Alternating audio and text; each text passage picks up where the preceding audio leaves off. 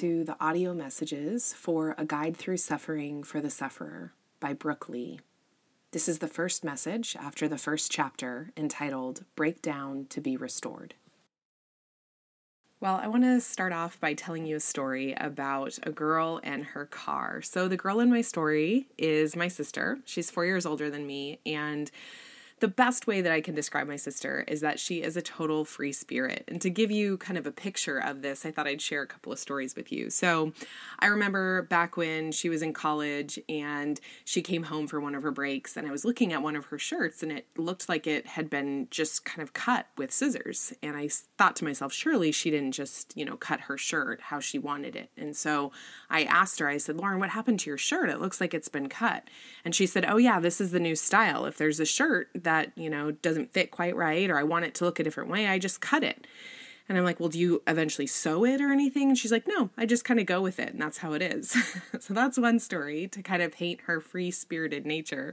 The other story that I always think of is when she was in high school, her and her best friend, one of their favorite things to do on like a Friday or Saturday night, her friend lived in this gated community that had a clubhouse. And so if they were ever driving by and saw that there was a wedding going on, my sister and her friend would actually crash the wedding. They would go into the wedding and try to see who could make as many friends before the wedding was over, before they decided they wanted to leave the party.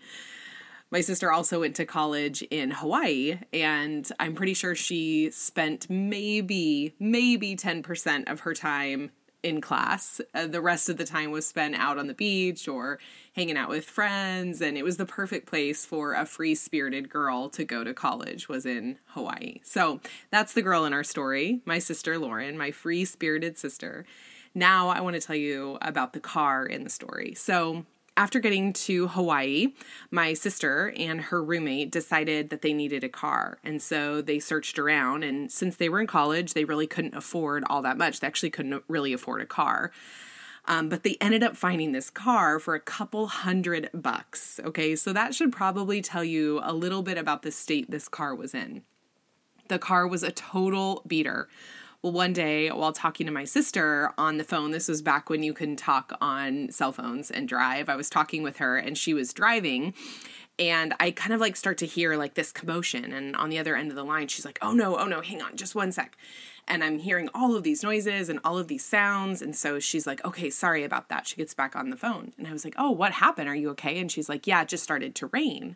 And I was like, oh, well, was that the windshield wipers? What was all the sound? And she said, oh no, there is a hole directly above the driver's seat. And when it starts to rain, I carry an umbrella with me and I just pop that umbrella open while I'm driving to, prevent from getting totally drenched by the rain. And so I'm trying to hold back laughter. I'm like, oh my goodness, Lauren, this is just ridiculous.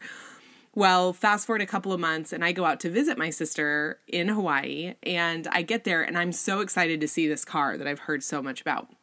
And so she's like, oh yeah, I'll take you in it. So I go to open up the passenger side door and I look into the seat, and on the floor, where there should be the floor, is a giant hole that has been covered up with a whole bunch of duct tape. My sister's just taken duct tape and tried to cover up this hole on the floor of the passenger side of this car.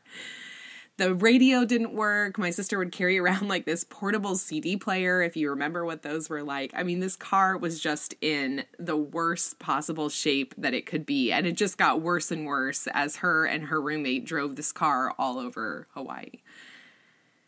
While my sister was in Hawaii, from time to time, I would think about this car, and I would think to myself, why doesn't she just fix some of it up? Why doesn't she just take the car in and have the roof fixed, or the hole in the passenger side properly patched, or maybe a new radio put in? It couldn't cost that much money. And I'm sure she was spending as much money on duct tape, plus all the extra effort she was putting into just keeping the car functional. Why didn't she just save up enough money to have it properly restored? I would wonder to myself, why did she just kind of continually settle for patching this car up or limping along rather than actually fixing the car? Well, one day, while thinking about her car, this thought popped into my mind, kind of out of nowhere, and it sort of hit me like a ton of bricks. You see, I realized that those very same questions I was asking about my sister and her car could actually be asked of me in my own life. I realized that this car and the way that it had been patched up and duct taped together and was kind of limping along was actually a metaphor for how I was living parts of my life. You see, when I took an honest look at my life, I saw how I was being held together by the duct tape of, let's say, self-sufficiency. Or if there was a problem here in my life, I would kind of just patch it up with a little bit more control, a little more organization, a little more rule following. If there was a problem over there, I would just patch it up with some overachieving or busyness. And just like my sister popped up her umbrella because of that broken roof, remember, I too had makeshift contraptions like disordered eating and exercise or overworking. These unhealthy, self-reliant coping mechanisms to keep, listen to this, broken parts of my life functional. The car was a metaphor for parts of my life, and I too had settled for limping along. And as I thought about this, I realized that I wasn't the only one. I looked around at some of my closest friends, my family, my acquaintances, and realized there were a ton of people who were settling for a life of limping along. Something would break down in their life, like a relationship or an identity or maybe their faith. And instead of dealing with it or facing it head on, what I saw a lot of people do was just pulling out their own form of duct tape. Substance abuse, overspending, sleeping around, self-harm, busyness. People were using these things, myself included, to patch up the broken pieces of their life, trying to hold themselves together and settling for limping along. Or there were times when I would see the rain start to pour down on someone's life, like from loss or from panic attacks or depression or anxiety or regret or shame. And instead of dealing with that gaping hole that was causing the quote-unquote rain to drench them, they would just pop up makeshift umbrellas like staying busy or over-exercising or controlling, all in order to just kind of keep going, keep limping along. Instead of truly restoring the broken places in our lives, all too often I think we settle for a life of limping along. And I wonder if you can relate to this. Can you relate to the idea of working tirelessly to hold broken pieces of your life together? Well, I think we all can relate, at least to some degree. And this begs the question, why is it that we do this? Why is it that we settle for limping along in our lives? Why is it that we settle for holding ourselves together kind of haphazardly rather than seeking true restoration, true healing? Well, I do believe that this is at least in part due to the messages we receive from our culture, and I want to spend just a few minutes talking about this. You see, our culture has a narrative when it comes to brokenness. They have things that they tell us. Maybe you knew this, maybe you didn't. But our culture tells us that when we face brokenness or pain or difficulty in our lives, brokenness like depression, anxiety, insecurity, eating disorders, panic attacks, stress, pride, loss, out of control, controlling. When we face these things, these broken things in our lives, our culture tells us, first of all, number one, to cover it up. Fake it till you make it.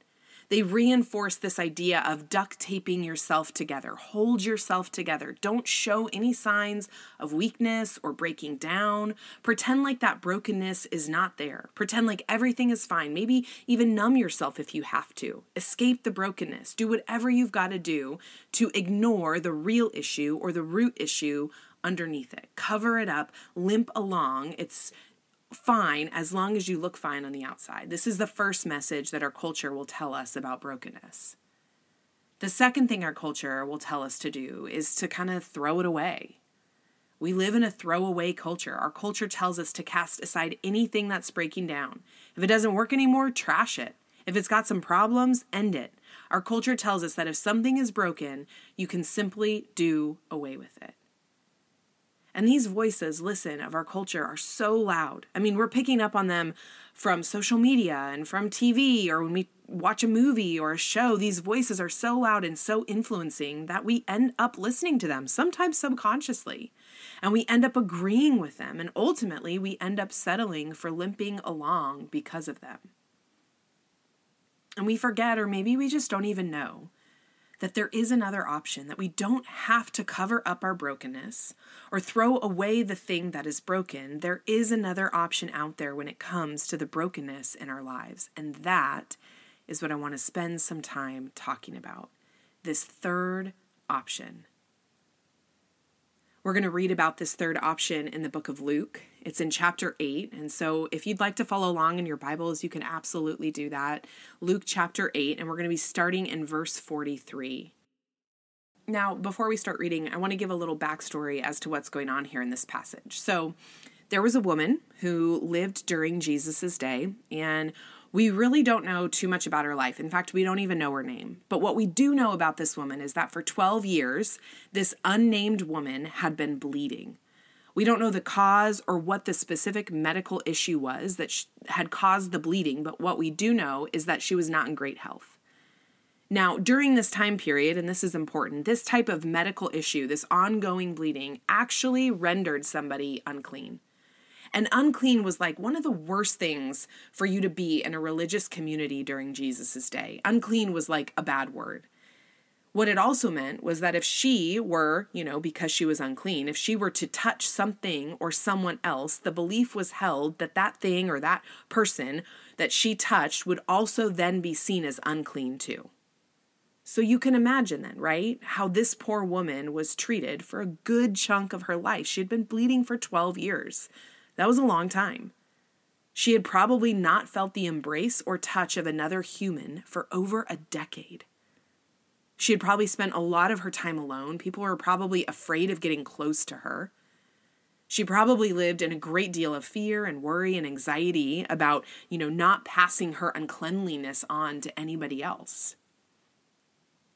Talk about brokenness, right? Talk about a life of limping along.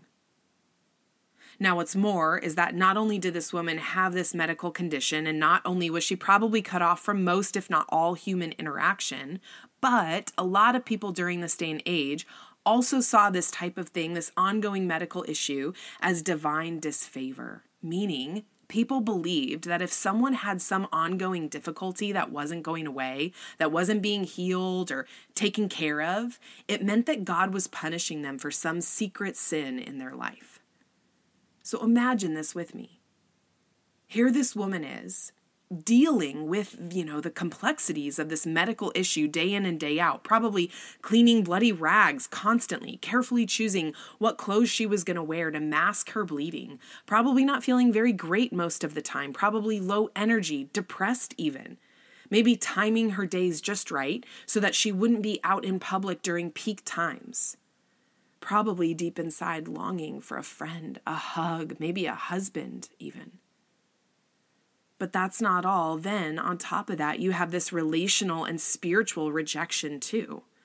I can guarantee you that this woman was this recipient of a whole lot of the town's shame and judgment and disgrace and ridicule. I can only imagine the messages stewing around in this poor woman's mind.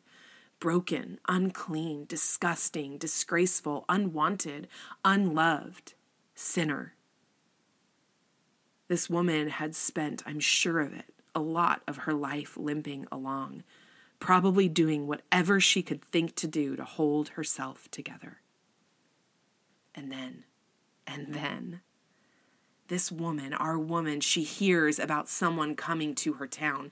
And you guys, this guy's reputation had spread like wildfire because he didn't treat people like everyone else did. You see, this guy was known as the guy who didn't throw away the throwaways or expect people to cover up their brokenness. It was shocking. People were like losing their minds over this guy. Because this guy was known as the one who embraced the outcasts, who touched the unclean, who held the broken ones together until they were whole. And so we can imagine together, right, the anticipation of our dear woman here in Luke 8 when she hears that this guy, the guy, is coming to her town. Can you imagine with me her hope? Her desperation, her excitement that maybe, just maybe, even though everybody else had rejected her, even though she was told she was a throwaway, even though she had been limping along for the past 12 years of her life, maybe, just maybe, this guy would be different. And boy, was he different.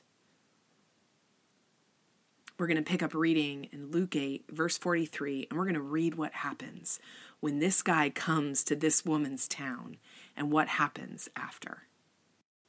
So Luke 8, verse 43, it says this: "And a woman was there who had been subject to bleeding for 12 years, but no one could heal her." So we just went over this, right? And this is important. We're told here that no one could heal her. So we can assume that our gal here had sought out healing before, probably for years. Let's read on, verse 44. "She, the woman, came up behind him," the guy is Jesus, "and she touched the edge of his cloak, and immediately her bleeding stopped." Verse 45. "Who touched me?" Jesus asked. Now remember, let's pause right here. This woman had it so ingrained in her head that if she were to touch anything or anyone, that they too would then be unclean. So here our woman is, and she's just touched this. Jesus is basically a famous rabbi at this point. He's got a huge following at this point. People are like clued into him. He's kind of famous. This was a guy that everybody was talking about. And I'm sure she thought to herself that she could kind of just maybe slip in through the crowd, touch this guy's cloak, and then disappear, much like she had probably been doing for years. But surprise, surprise, she's called out. Jesus knows, and he asks, "Who touched me?" And probably at this moment, terror is coursing through the veins of our woman. And now she has to decide whether or not she's going to come forward and admit that she was the one who touched Jesus, that she did the thing that she wasn't supposed to do. So what happens? Let's read on. "When they all denied it, Peter, one of the disciples, one of Jesus' buddies, said, 'Master,'" he's talking to Jesus here, "the people are crowding and pressing against you." In other words, Peter's saying, there's a bunch of people touching you, Jesus. Like, it's okay. There's probably a lot of people touching you. Verse 46, "But Jesus said, 'Someone touched me. I know that power has gone out from me.'" Okay, so let's pause right here. So Jesus, when he asks, "Who touched me?" he's not asking because he didn't know. Jesus knew who this woman was. In fact, anytime you see in Scripture Jesus or God or the Holy Spirit asking a question, they're not asking to be enlightened. They are all knowing. Oftentimes when Jesus or God or the Holy Spirit ask a question, it's usually an invitation. And that's exactly what I believe Jesus is doing here. Jesus was inviting this woman, our woman, into that third option of dealing with brokenness. Jesus was actually beckoning the woman out of her life of limping along and presenting her with another option. So let's keep reading. Verse 47. "Then the woman, seeing that she could not go unnoticed." Pause right here. I don't know if you need to hear this, but we have a Jesus who does not allow even one of us to go unnoticed. And this woman knew that. Seeing that she could not go unnoticed, she came trembling and fell at his feet. So what does our gal do? She comes forward. And we can definitely bet that our woman was terrified, probably afraid of being rebuked, maybe even punished by Jesus or the crowd. You know what? She actually very well could have lost her life too. For an unclean woman to touch the cloak of this famous rabbi, not to mention a man, somebody of the opposite gender, huge no-no at this time, it could have resulted in her being stoned, in her losing her life, which I think is important to mention because the courage this woman had in order to come forward, staring death and punishment and further rejection straight in the face is immeasurable. Yet still, she comes forward. And to me, this speaks of her incredible trust and belief in who this Jesus was. In all of the things she had heard about this guy, Jesus, she was trusting it. She was believing it because even though she had in her mind all of this that could happen, she still believed that Jesus could be different. So she comes forward, risking her life, possibly ruining her reputation even more. And then it says, in the presence of all the people, she told why she had touched him and how she had been instantly healed. So what does she do when she comes forward? She bears it all. she admits in front of the entire crowd that she's unclean and how she did the thing that she's been told by culture and by everybody else not to do in hopes that she would be healed. And then she tells the crowd that she was. She tells how she had been instantly healed, that it worked. And I just kind of imagine the crowd and everybody there like waiting with bated breath, looking at the woman, and then all the heads turning to look at Jesus, wondering, what's he going to do? Is the rabbi going to condemn her? Is he going to punish her? How does Jesus respond? Verse 48, then he, Jesus, said to her, the woman, daughter, your faith has healed you. Go in peace. In other words, daughter, your brokenness is welcome here. Daughter, your brokenness does not render you unclean. Daughter, this ongoing difficulty that you've been experiencing does not mean you've had disfavor with me. Daughter, instead of casting you out like society and everybody has done, causing you to limp along through this life, I have restored you. You are healed. Go in peace. And this, you guys, this is the third option to the brokenness that we face in this life, is Jesus's complete restoration. Look, there is not one person who does not or will not experience brokenness in this life. There are some of you right now who are experiencing unimaginable, impossible brokenness, and our culture is sending you a lot of messages of what to do with that brokenness. But Jesus says, come here. Come here, break down, fall at my feet, bear it all, show me it all, and let me restore you. But there's more. What I love so much about this moment is that Jesus doesn't just heal the woman physically. Her physical health was not the only thing that was restored that day. You see, we are told that when she touches Jesus's cloak, she was instantly healed. So Jesus's power had already done the work to physically restore her. And he very well could have, knowing this, let her slip away healed. He would have done his work that the woman had been praying for years. But as always is with the case with Jesus, he does more than we can ask or imagine. And so after healing her physically, when Jesus says, who touched me, he's calling her forward. Remember that question, who touched me, is an invitation. Jesus wants to do more than just restore her physically. He wants to restore her fully. And so what he does is he gives her space to tell her story. And in front of her entire community, the community that had thrown her away, told her to hide herself, cover up her brokenness, that she had disfavor with God, Jesus, in front of everybody, marks her as healed. So that going forward, there can be no question that this woman is now clean. Her reputation is fully restored. Jesus makes sure that she goes forward from that day, no longer in isolation, but in fellowship with people. Jesus restores her not just physically, but relationally. And then he restores her spiritually too, because if he, Jesus, the famous rabbi, the one to be known as God's son, God himself, the one who's called the Messiah, the Savior, if he deems her healed, if he shows favor on her, not disfavor, then there would be no question of whether or not she had been spiritually restored too. And this is the truth, you guys. Jesus is in the business of complete, not partial, but complete restoration.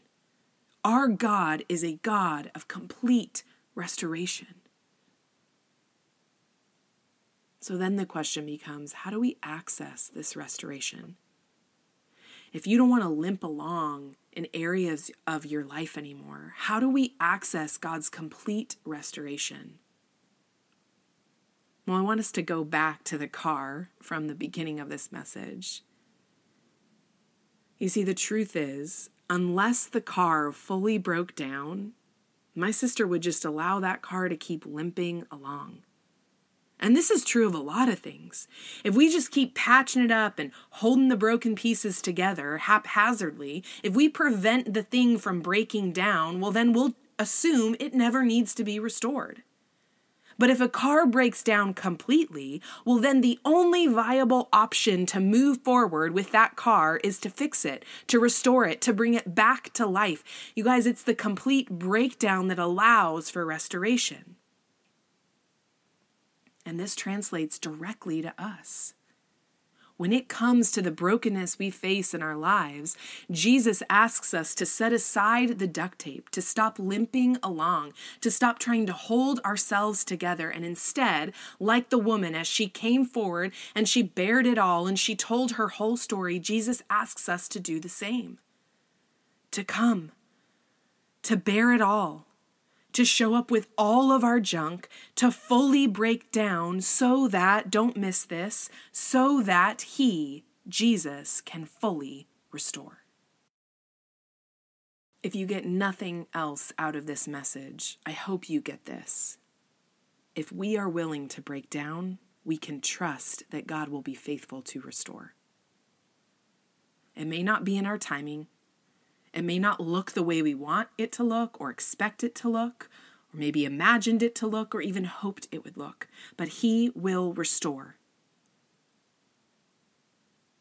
So whatever is broken, whatever is dead, whatever is missing, hurting in your life, it is not too far gone for God to restore. Let's remember together that our God is not in the business of partial restoration. He is a God of complete restoration. And so today I want to extend an invitation to you from Jesus.